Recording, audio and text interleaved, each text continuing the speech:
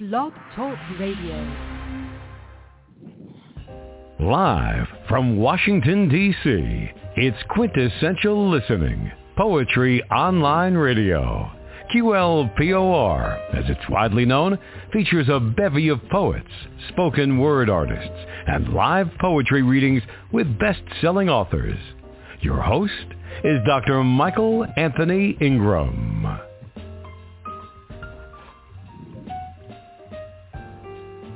Hello, everyone. I am Michael Anthony Ingram, and it is National Poetry Month. Please help me welcome my special guest, award-winning freelance writer and performance poet, Thea. Thea, welcome to the program. Hi, Michael. I am so glad to be here. It's very exciting for me. Thank you. Oh, you're more than welcome. You don't know how exciting it is for me to have you here, all the way from Alaska. You're my first Alaskan guest, so that makes you special. Yeah. Cool. Let's begin this journey. Let's begin this journey, my friend. What is poetry? Mm-hmm. Poetry is light. Poetry is painting with words. Poetry, everything can be poetry. Mata Hari said, "Dance was a poem with each step a word." I think poetry is food for the soul, you know. And poetry is. I have a poem who has a title. Language is a metaphor for the inexpressible, and the page is blank. It's there. You can't see it on the page. So it's like the poetry's there. You've got to chip away whatever's not poetry. And I like that. It says more than did you do the dishes, you know? Or what's for dinner. I do know. You know, this is National Poetry Month. Why do you think it's important for us as poets, performance poets, spoken word artists, you name it, to celebrate who we are? Why is that important? Because we're the prophets. We're the way showers. We're the ones who speak the words that other people, you know, it's maybe a common experience, but they can't say it. I've had people come up to me for shows and say, "You've said what I've needed to say, but I couldn't." And that's why it's important for us to be there. And it's a sacred, I wasn't going to say sacred, but it is a sacred art. It's a shamanic art as a performance poet because it's ephemeral. The performance is in that moment. The words may all be the same on the stage. Moment, the synergy, the energy between the performer and the audience and the words and the moment and all that, that's shamanic. That's like a sand painting that's going to get blown away tomorrow, or chalk drawings that go away the next day in the rain. And people don't realize that. It's very easy in our culture to be the instantaneous zap thing, you know. And that real live authenticity is crucial. You know, I already love listening to you. I love listening to your voice already. And we've only been there on the air a couple of seconds now. Please share a poem. I sure will. This poem I decided to do as my first one because it introduces me, so to speak. And I think you'll enjoy it. It's called Not Your Average Bimbo. My hair may be, let me start this again. Not your average bimbo. My hair may be colored, blonde, brunette, or red. But look behind my eyes. There's more than fluff inside this head. I'm not your average bimbo. I'm a goddess in disguise. I'm not your average bimbo. Just open up your eyes. Leather mini, spike heels, silk lingerie. I'm ever so much more than a toy for you to play, and I'm not your average bimbo. I'm a goddess in disguise. I'm not your average bimbo. Just open up your eyes. The power of secret knowledge My smile can hypnotize. I'm the mother of the world. I see the truth in every lie. And I am, oh, so not your average bimbo. I'm a goddess in disguise. I'm not your average bimbo. Just open up your eyes. Open up your eyes. Open up your eyes. When will you open up your eyes? The end. When will you open up your eyes? Mm-hmm. As you think about your work, your body of work, what are some of the predominant themes? Predominant themes are women, men, injustice, speaking out for people, trying to wake people awareness to, not just, let's say, political, cultural, whatever zeitgeist we happen to be in at the moment, okay? But to that which is beyond, to the spiritual. I try, even when I do a serious piece or a serious body of work, at the end of my shows, I try to be positive. I don't want to leave in a downer. And that's what I try to do, just to move people forward to a different direction. Well, let's go back for a moment. As you think about your beginnings in the field of poetry and earlier than that, what was an early experience where you learned that poetic language had power? Ooh. Well, I have to say, in answer to that, there's two answers to that. When I was a very little girl, I'm talking 5, and I was living in New York, my mom took me to an audition on the Broadway stage. And I didn't know what she was doing because she wasn't a stage mother. It was just whatever. And I walked out on that stage and asked me my name. And I looked out and I went, man, I'm bit by this bug. I want to be on stage. And then I started listening to, music and songs and all that, and creating sketches. In 3rd grade, I think I did a little sketch based on the Beatles' Help or something. I did some kind of crazy thing. And then in junior high, I had an English teacher who started teaching form. The first form she taught was haiku. And I really liked it. I really liked the challenge of fitting everything in 5-7-5. And then from there, it just kind of branched out. I'm self-taught in everything. I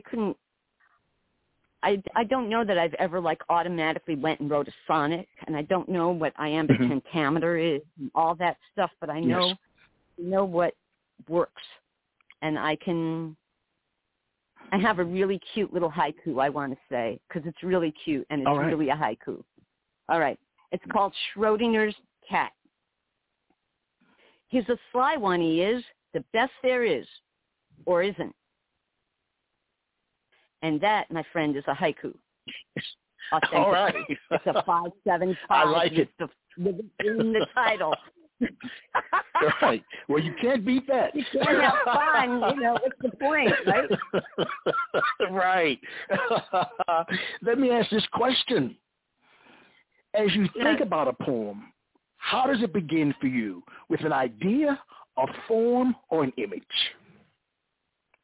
Well, most often it's an idea, and most often what I'll get is a title, and then a series of, really quick flashes of, this goes, almost like word mapping, or a stream of consciousness, but not even as put together as a stream of consciousness. Occasionally there's an image that I try to paint with words, and it's very difficult because, sometimes you want to be a mind reader. You wish you could do a Vulcan mind meld and put the information right to the people, but you can't do that. So there's subtleties and nuances that are contained within words that can bring that out, but it's a different type of medium. And then sometimes the form pops out, like Schrodinger's cat, I have another, happens to be another cat poem, but it popped out as a limerick. I didn't plan for it to be a limerick, but it did, you know. So, so it's kind of all three. Usually what I do is when the muse hits me, and I'm not just taking notes on the poem I'm going to write. Here's an idea. But when I sit down to write it, if the muse hits me, to write it and take the muse and then go back and look at what I did and continually tweak it. The longest I ever took to write a poem was 3 months. Usually my poems are not quite that long to take to write, that is. Yeah. Tweaking is a different story. Yes. And I have a question about tweaking later on. Process. Yes, I do. Yeah. I'd like you to share another poem. Okay. Well, here's the question. Let me see. What do you want? What do we want? What's on your heart tonight? Just share whatever's on your heart. Oh, the problem is I have a dozen poems on my heart tonight. Say them all. Say them all. Right. Well, we have time. You know what? Here's some, because it was just Earth Day. It's big. This is Big Mama. This is a big favorite. And I usually do this with accent percussion. And I know that I mentioned that in my emails to you that I use drums. I don't use loops or beats from a machine. I drum. And a lot of times I'll use I'll do accent percussion to emphasize something, or, you know, and I'm very simplistic. Everything I do is self-taught. So, but it's also been decades of learning. So, you know, I could play around on stage. I can do some stuff, but if you try to ask me technically what I'm doing, I couldn't tell you. But anyway, this is Big Mama. She do shake, rattle, and roll. She sing the blues, the browns, the greens, the reds, the spectacular oranges and pinks. She be so pretty. When Big Mama laugh, the nectar roll between her legs. Her womb be gentle like the ocean. Her passion be wild like the storm. Her anger be purple like earthquake and volcano. Her tears taste like rain. I sit in her lap. She be my Big Mama. You sit in her lap. She be your Big Mama. She be whole world Big Mama, 'cause her lap be big enough for us all. The end. Big Mama. Big Mama. I did win an award for that one. Just a little bit of shameless self-promotion here. Oh, please tell me about it. Tell me about it. I want to hear. Oh, yeah, I won second prize in the Douglas Freels Poetry Award for that poem, and they actually used it to teach one of their courses on poetry. And what's interesting was that first and third prize that year were won by the same person. So there was just me in the middle, second prize. So in the middle. So that was kind of fun. So all right. Well, as I shared with you in the beginning of the program, that I already loved your voice. Just something about it just resonates with me. And when you've shared your work so far, even more so. Let me ask this question. What is the relationship between your speaking voice and your written voice? I think I'm direct. I try to be honest and authentic in who I am. I do try to be positive. Now, for people who've known me over the last couple of years, they know I've been through a lot of stuff. So I've been down a hole, just sickness and death and just junk like that, stuff like that. So this may sound strange, but I do try to be positive, and I try to stay positive. And, sometimes you got to go down to come back up, But I think that's the biggest thing, is that I try to be direct, and I try to be honest. I try to connect with people. And to me, that's the relationship. I try to be clear. And that's about it. That's all right. The relationship. Yeah, I like that. Yeah. The relationship, being genuine, being authentic is so critical when we're writing. Yes. So I'm with you. Oh, yeah. I'm with you. Yeah. Question for you. Who are some of your favorite living poets? Living poets. Mary Oliver, yes. for sure. I love Mary Oliver. Mm-hmm. And you kind of threw me off. The question sort of, Patti Smith as, I'm the ultimate rock and roll poet, you know. And the fact that, you know, she's not polished, you know what I mean? She's not like, you know, some other, she's who she is on stage, you know, and I saw her when I was in college, and she just was like, to me, Patti Smith was a tremendous influence on me that I could get up and do this. I do have other influences that aren't living right now. Okay. All right. Not a problem. Definitely. Okay. Well, I'm definitely a child of the 60s. Okay. So as a performer, Janis Joplin was, to me, the ultimate woman performer who could get up on stage and do her stuff, you know. And I wondered if someone could burn as brightly as she did and not kill herself. Okay. And so that was something I was striving for. As far as poetry goes, Dr. Seuss is a big influence on me. I like Dr. Seuss. His Economy, Green Eggs and Ham, was only 40 words. It was based on a bet. Isaac Asimov with his quantity of work. E.E. Cummings and William Carlos Williams because of the economy of words. Who else? Growing up in New York, I would go to Broadway all the time. In high school, I cut class every Wednesday and went to matinee. And I saw Jesus Christ Superstar 33 times. Come on. And that all kinds of stories from then. But anyway, so the whole Broadway thing. And when I go on stage, I mean, I was called the hippie diva in Florida for a while because I'd go on. I mean, I'm dressed, you know, and you may laugh, but Gene Roddenberry, Star Trek was an immense influence on my life, and the concepts within Star Trek, you know, IDIC, the infinite diversity. When I think about what I want for the world, I want the world to live long and prosper. You know? Yes, so I like that. Those are, and then I do, as I've mentioned in my bio, I do a lot of other stuff, other research.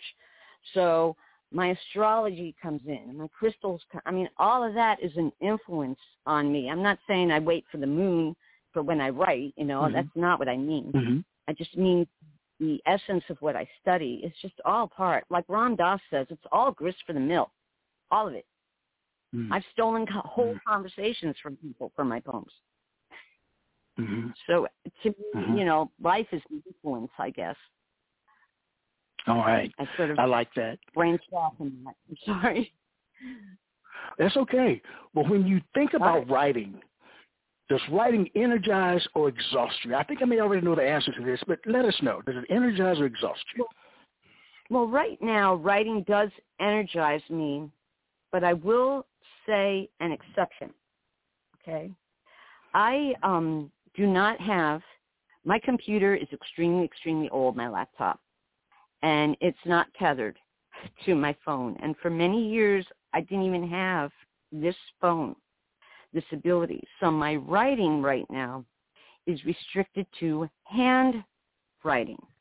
I don't want to put it on my old computer if I'm not going to be able to print it out. What's the point, right? Yes.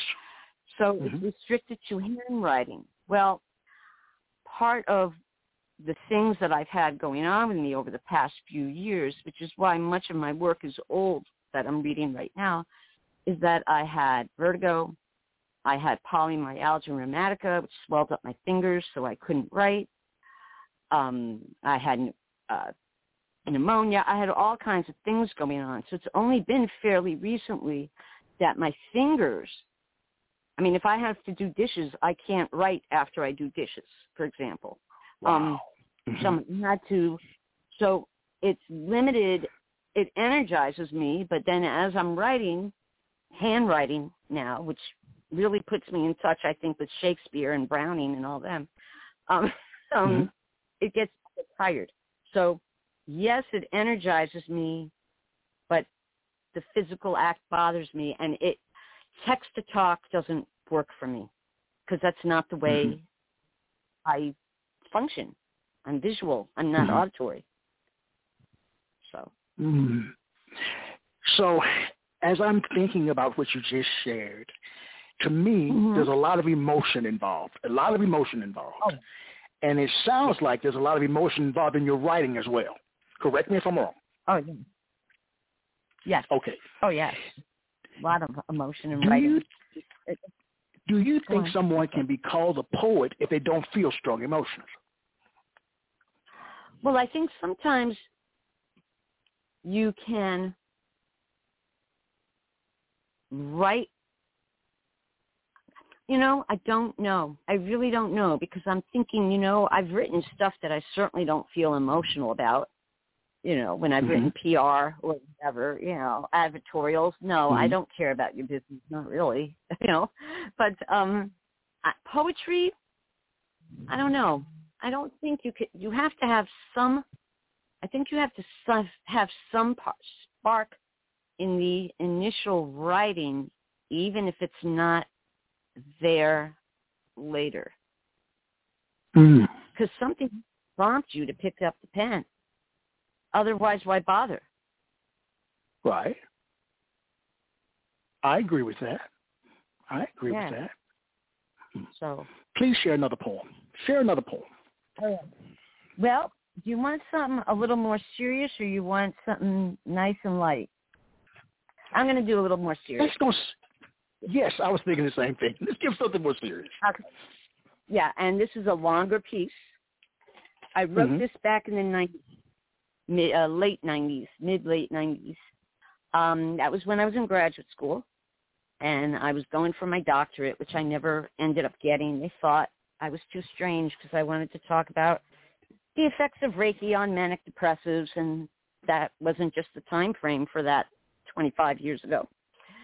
And so I wrote this poem, and I was thinking about the schizophrenic mother, okay, that they claim makes schizophrenics.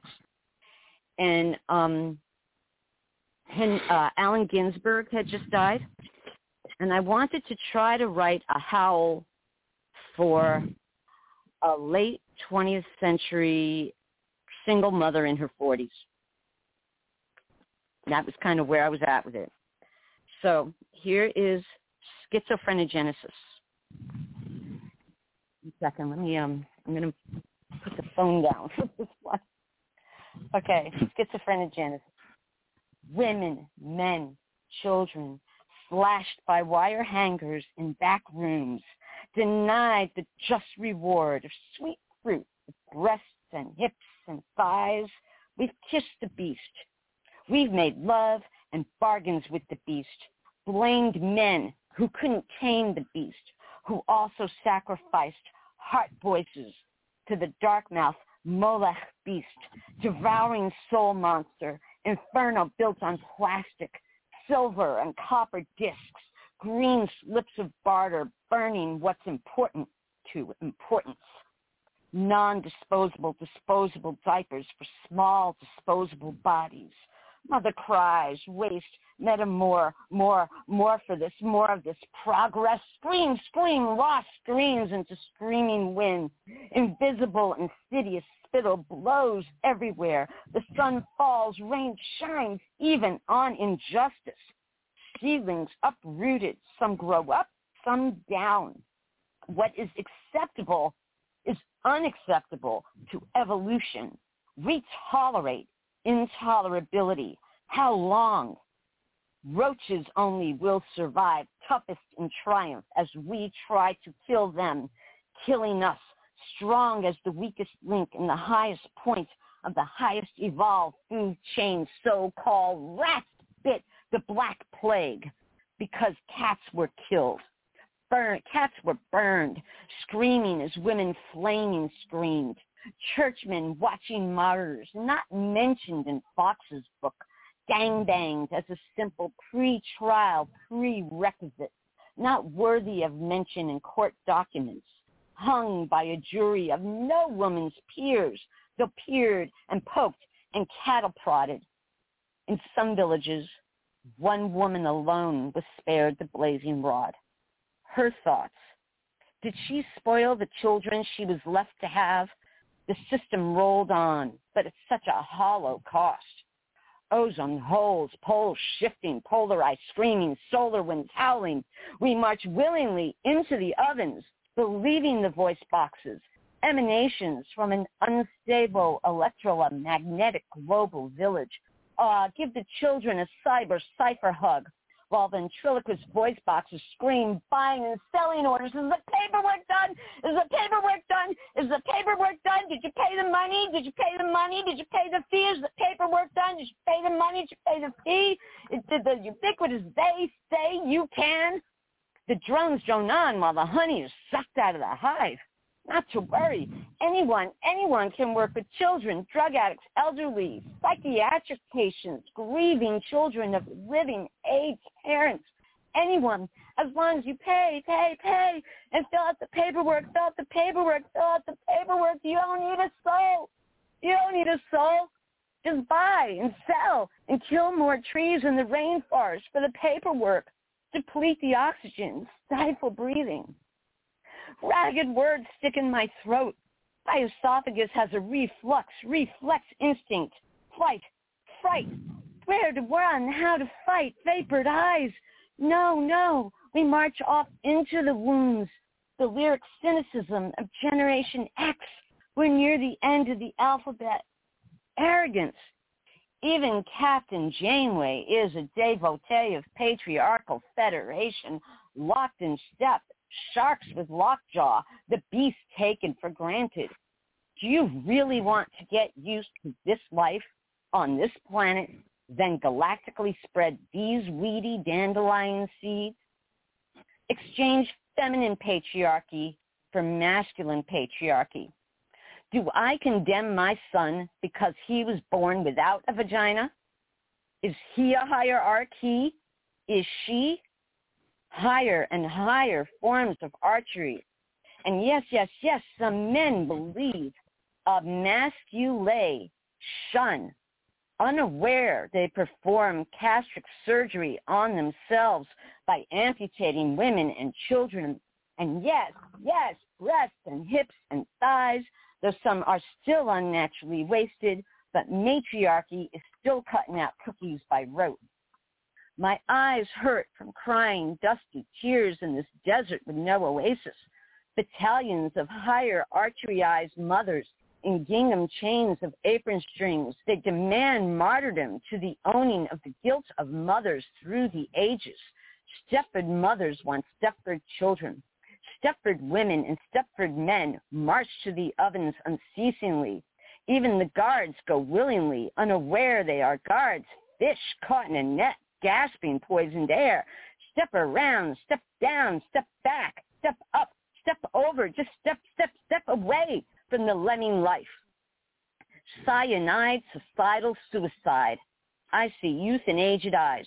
I see youth anesthetized. I see soul survivors of a lifetime's memories suffocated though still breathing. The emperor is naked. The crowd is naked. The bypassers are naked. The child is clothed in innocent, naked truth. Grab a can opener. Enlarge the sardines box. Women, men, children, childhood survivors of all ages. Speak up. Call collect. Live. We're all homeless. living under a suffering bridge with only a holy blanket warming us. I will not be led lost, silent into vague black ink, and neither. The end. Wow. I just want to sit for a second and allow that to flow through my body. Yep. Mm-hmm. What a powerful and epic work. Yep. Thank you. Ellen, Thea, what was the purpose of that particular poem? Tell me.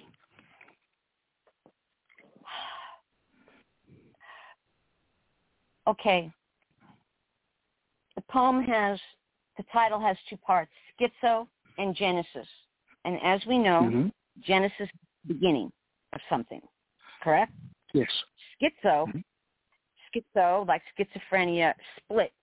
That body, just that split between what is real and what's not.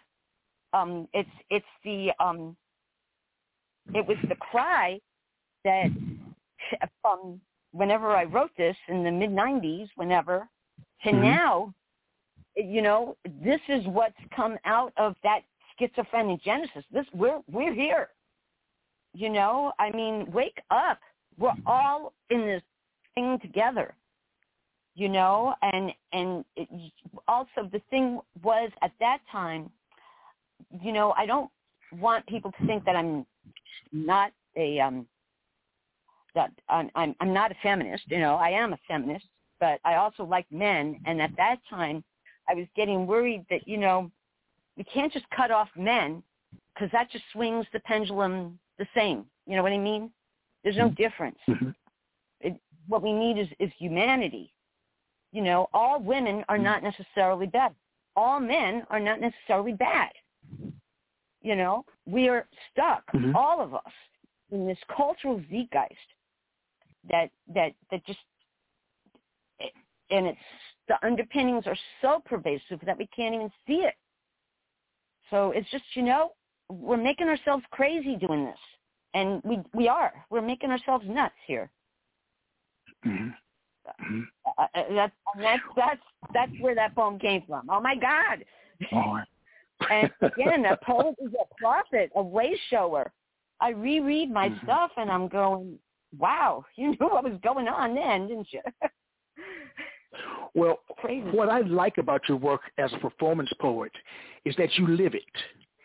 And I've always believed that you should live your work. You wrote it, you should live it. And what I want to ask you is, as you think about poetry and the power of it, what is the role of a poet in modern-day society? Shines the light, points it out. Again, as I said before, it says what can't be said. That the mainstream or even in a song on the radio can't be said. And so the things that have no words. Language is a metaphor of the inexpressible. I go back to my poem that's blank on the page. Yes. And it's crucial. Poetry is crucial because otherwise you're just going, you're just not even banging a drum with any rhythm. You're just... Well, on that note, let's take a brief break and we'll be right back. All right.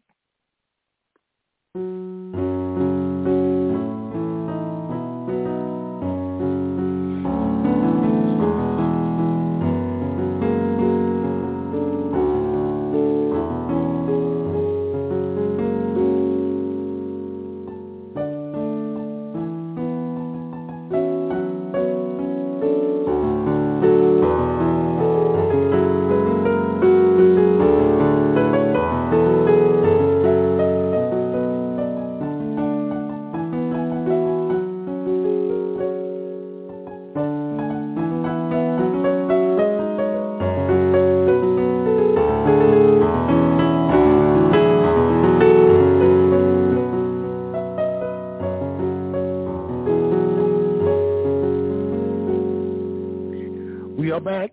I am Michael Anthony Ingram. I'm here with Ellen Thea. I have a question for you, my friend. Are you ready? Sure. I have a poem where that's the first line of the poem. Are you ready? So, yeah. Are you ready? All right. Does it hurt you to write poetry? If not, why not? What was the question? Does it hurt me? To write poetry. Does it hurt me to write poetry? No, I don't even understand the question. Tell me more. To be honest, how could it possibly hurt me? Oh, because I've said something about somebody? Or Well, potentially, but sometimes when you share and pour your soul out there, it's difficult to write about these things. Yes. Yes. You know what? That's true. Right now, I'm going through, the reason why most of my stuff is old is I've just been through some stuff that I haven't even, that I'm barely beginning to journal. This year, I lost in 2021, I lost my sister in February, and then after Thanksgiving, my mother, and then a close cousin. And that was on top of illnesses, my vertigo, and my things that are going on, and things in my part. It's been a series of stuff. So I haven't even written poetry about that yet. I have ideas, I have things I want to say, and I start a new when the war started, but it's nowhere near what could be. And the land lay fallow for a while, and it needed to feel a deeper spark and more excitement now than I did toward the end, because I was continually doing the same stuff. So it needed, I think it needed to rest for a while, and it goes in the dark, and it stirs in the cauldron, and the back burner, and the womb, and this happens, and that happens, blah, blah, blah, blah. And then stuff will come out. New mistakes, I don't know. Well, I'm going to share that I lost my mother in December. And I'm sorry. Well, people have said, Michael, just write about it. But it's been so hard to do that, Ellen. It's been so difficult to bring that out of myself. It really, really has. It really has. So I can understand. I can relate. I can empathize. I've got ideas. I think I know what I want to do and say, but not just yet. Yes. Yeah. I like that. Not just yet. I like that. I love that. Not there you just go. yet. Just yet. Yeah. If you didn't come on my show for any other reason than to say that, it makes it a special night. Well, when you're writing a poem, is a poem letting your guard down or building a wall? I try to let my guard down with the poem. Tell me more. And I try. Tell me more. So that by the time I'm going to perform it, I want to make sure that I can perform it in a way that the vulnerability doesn't ricochet, boomerang back on me and make me feel terrible, Okay. So I try to share carefully. Does that make sense? Yes, it does. I try to share carefully. And in saying that, I will say, when you say a poem hurt me, I was immediately brought back to a open mic I was at many, many years ago with a boyfriend I had broken up with. My ex-boyfriend was there with his new girlfriend, who said something in the poem that referenced something I did. And, man, that hurt, okay? That hurt. But, I don't think that's probably that. No. Please share. Please favor us with another poem. Favor us again. Sorry, another poem? Is that what you Yes. said? Okay. Yes, well, please. Michael, I'm going to read you a poem for you just because you'll get a kick out of it, okay? All right. I'm going to read it for you right here. It's called You Be Some Good Stuff, Man. All right? Here we go. You be catnip. You be my carrot on a stick. You be pretty pleases with whipped cream and sugar on it and a cherry on top. You be M&Ms. You be Ghirardelli and Godiva chocolate, best served naked. You be long stem dozen roses. You be Baskin Robbins, all 31 flavors, Haagen-Dazs, Ben & Jerry, Carvel, and Dove with fudge and butterscotch. You be the Wowie in Maui. You be first morning cup of coffee. You be my morning thunder, baby. You be blue lotuses and black pearls. You be Kundalini rising. You be Kundalini peaking. You be the Swiss cheese at the end of my maze. You be this bitch's favorite biscuit. You be Pooh's honey and Tigger's bounce. You be Dom Perignon, filet mignon, and Cherry's Jubilee. You be some good stuff, man. The end. I thought you'd get a kick out of it. I did like that. We're having such a good time. I did like that. Get a kick out of it. You know, earlier in our conversation, you talked about tweaking a poem. And here's my question to you. Some poets claim that a poem is like a living creature. Once it's out there, there's not much you can do to correct or improve it, while others edit meticulously, not leaving much from the original draft form. What is your take on it? It depends, is my take on it. Tell me more. Because sometimes, like I said, I'll write, the muse will hit me with something, and I'll know it's not the right word. And sometimes it just doesn't show. And then once you read it out loud, maybe you get rid of this and get rid of that, you know. And I've had people say to me, well, you know, you wrote this, and, you know, perhaps that's not really blah, blah, blah. And I said, but I'm not taking it out. That's what I wrote then. It was valid for then. I still feel it's valid for them. Well, like I said, you know, the poem is there. You got to chip it. Like you know, wasn't Michelangelo who said that the statue is there? You just got to chip it out of the marble. Right? Yes, he did. That's what you do. So and then I do stuff like in Schizophrenogenesis, instead of the word Holocaust, which is what I was trying to get at, I broke it apart and made it Holocaust. That's particular picking apart what the concepts are that are behind the words, or emasculation, and it became a mask, lay, shun. There's depth in that. Do you know what I mean? There's a lot of depth in that. And so, you know, the poem is there. You got to chip it out. I'll say it again. You got to chip it out of the rock, out of the marble, etch it, or, you know, like those paintings, the water stuff, you know, the thing isn't there on the paper until you put water on it or lemon juice or whatever. Yes. And that's where the poem is. So it depends on the poem. I'd like you to tell me about your book, On My Way to the Apocalypse. Okay. Let me see. What can I tell you about it? It's kind of like, I think I saw it on Mulberry Street, sort of on acid. What happened with it, my, you know, we were coming up to 2012, you know, the Mayan calendar, all that craziness. And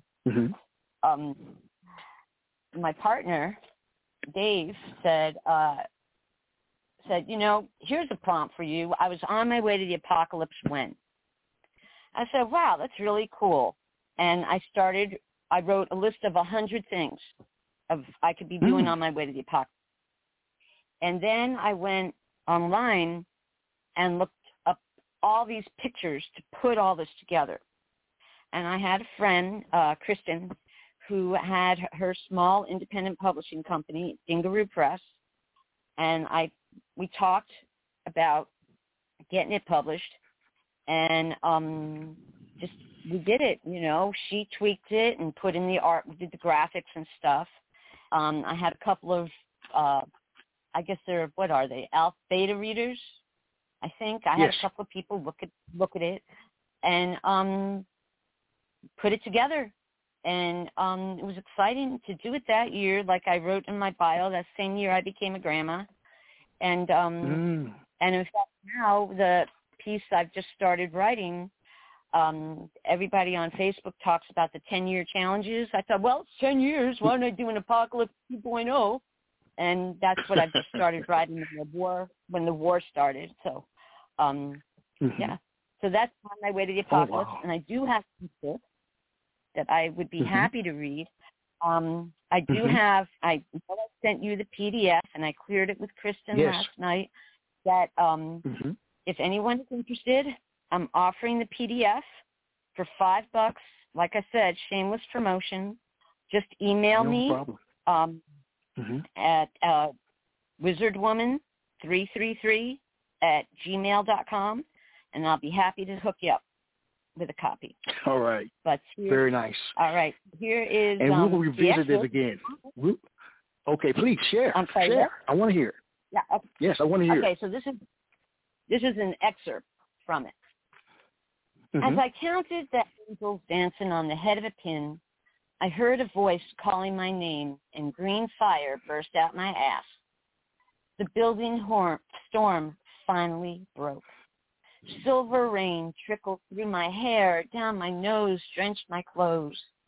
The apocalypse will not be televised. All the revolutions, evolutions, that which may have taken place, we're all on a speeding bullet train headed straight to our own demise. From first breath, we are on our way to the apocalypse.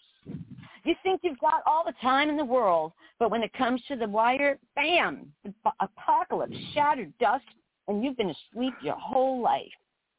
It was then that I realized someone has a wicked sense of humor. I'm not saying who, just someone.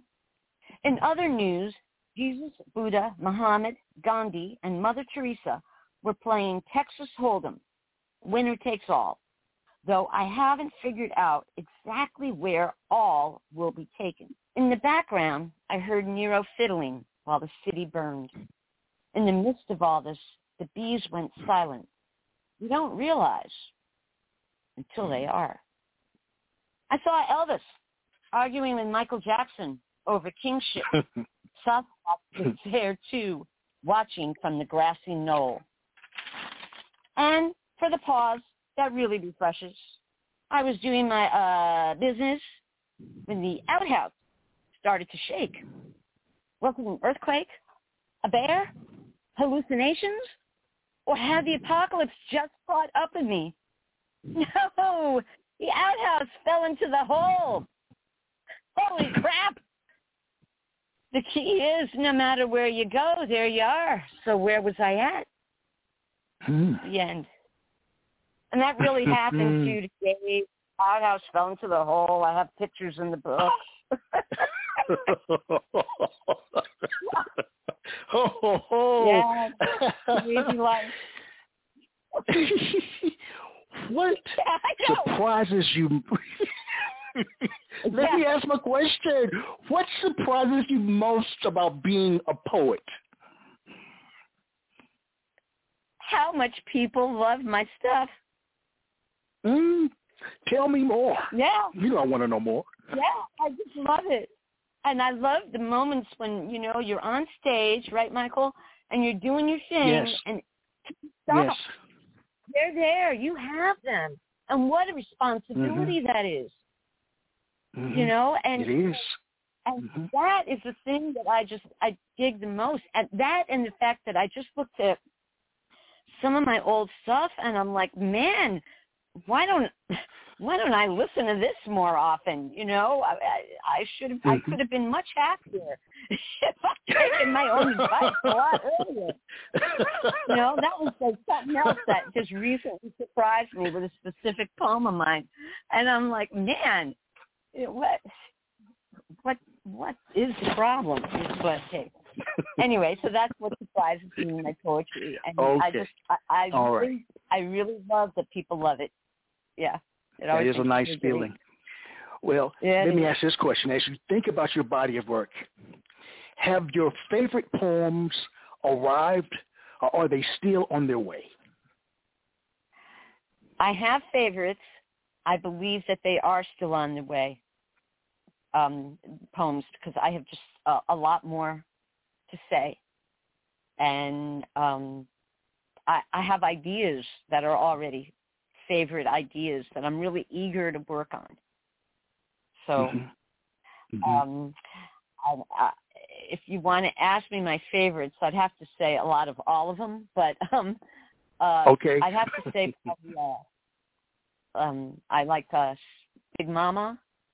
I like all the stuff. I did another one which I haven't done for you, Suicified, which is that's a lot of fun too.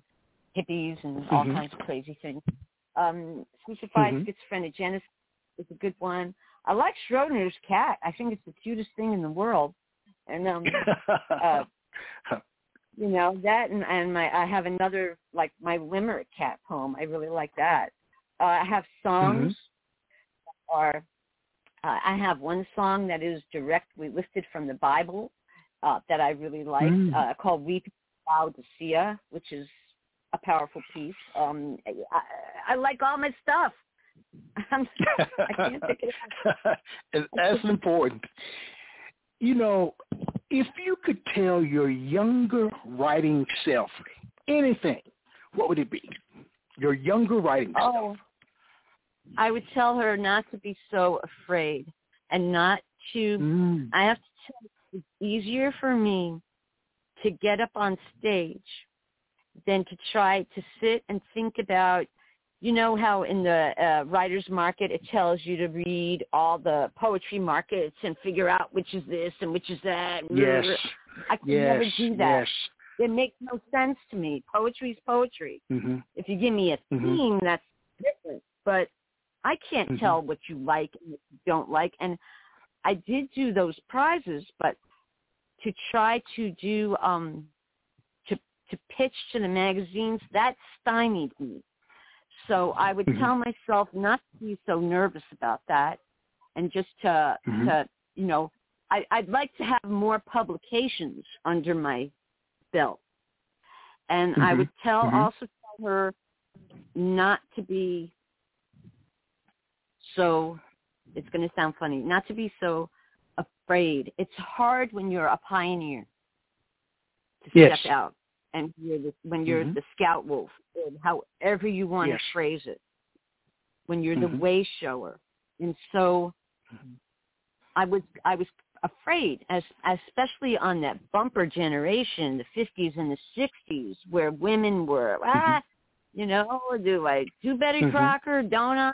You know, I believe I see the other women now, and I see I see it in my holistic counseling work. I see it in my astrology, the energy work. There's just so much more acceptance now of doing these strange, shall we call it strange things, you know. Tell her not to be so afraid. But anyway, I'm doing it now. That. So it's I all like good. that. Well, I view us as being kindred spirits in more ways than one. Here's a fun question for you. As a poet, what would you choose as your mascot, avatar, or spirit animal, and why? Oh, my goodness. Oh. Wow. Oh, God, as a writer, that's one I haven't thought about, Michael. Well, that's why they pay me the big bucks. That's why they pay me the big bucks.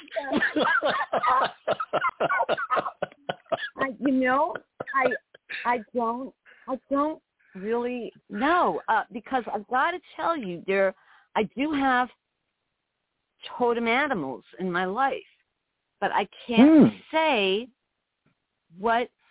Well, that's just because of a friend asked me to make sure I mention this about what Alaska meant to me to live up here, and I'll tie it all up. You'll see. Okay. Nature. All right. Nature is what I need. When I grew up in New York City, lived in upstate New York for a while, lived in South Florida, ended up in rural Alaska. I've thought about that, and each time it's been being able to go into, or even knowing that nature and open space is around me and has helped me. And so when I was 4, I remember seeing a rabbit, and to me, a bunny, which I wanted to take home with me, but I couldn't. And but anyway, that was like my first, let's call it, animal sighting. So when I saw a particular animal when I got here to Alaska, that's my Alaska totem. Okay? So, I don't know. I mean, I'd have to say maybe because I was born in the year of the monkey, okay. And that whole inquisitiveness, and let me put my finger in this jar here and do that there and all that. But monkey doesn't like the sitting down to write it part, the part that keeps my button there until it's written. Monkey doesn't do that. So I can tell you that for sure. So that's the turtle, which is another big totem for me. But I don't know. That is a really good question for me to ask my guide. I like that. Thank you. We have time. We have time for one more poem. Please share one more. Okay, well, this is one that I knew had to get said, because this is the one that I just read to myself this week and said, you should listen to this more. I wrote this poem at the time it was just before I came to Alaska, and at that time I was living with my precious Cherokee medicine woman who has since dropped her robes. And I wrote this poem. As I was going to come to Alaska, I had, at that point, I had,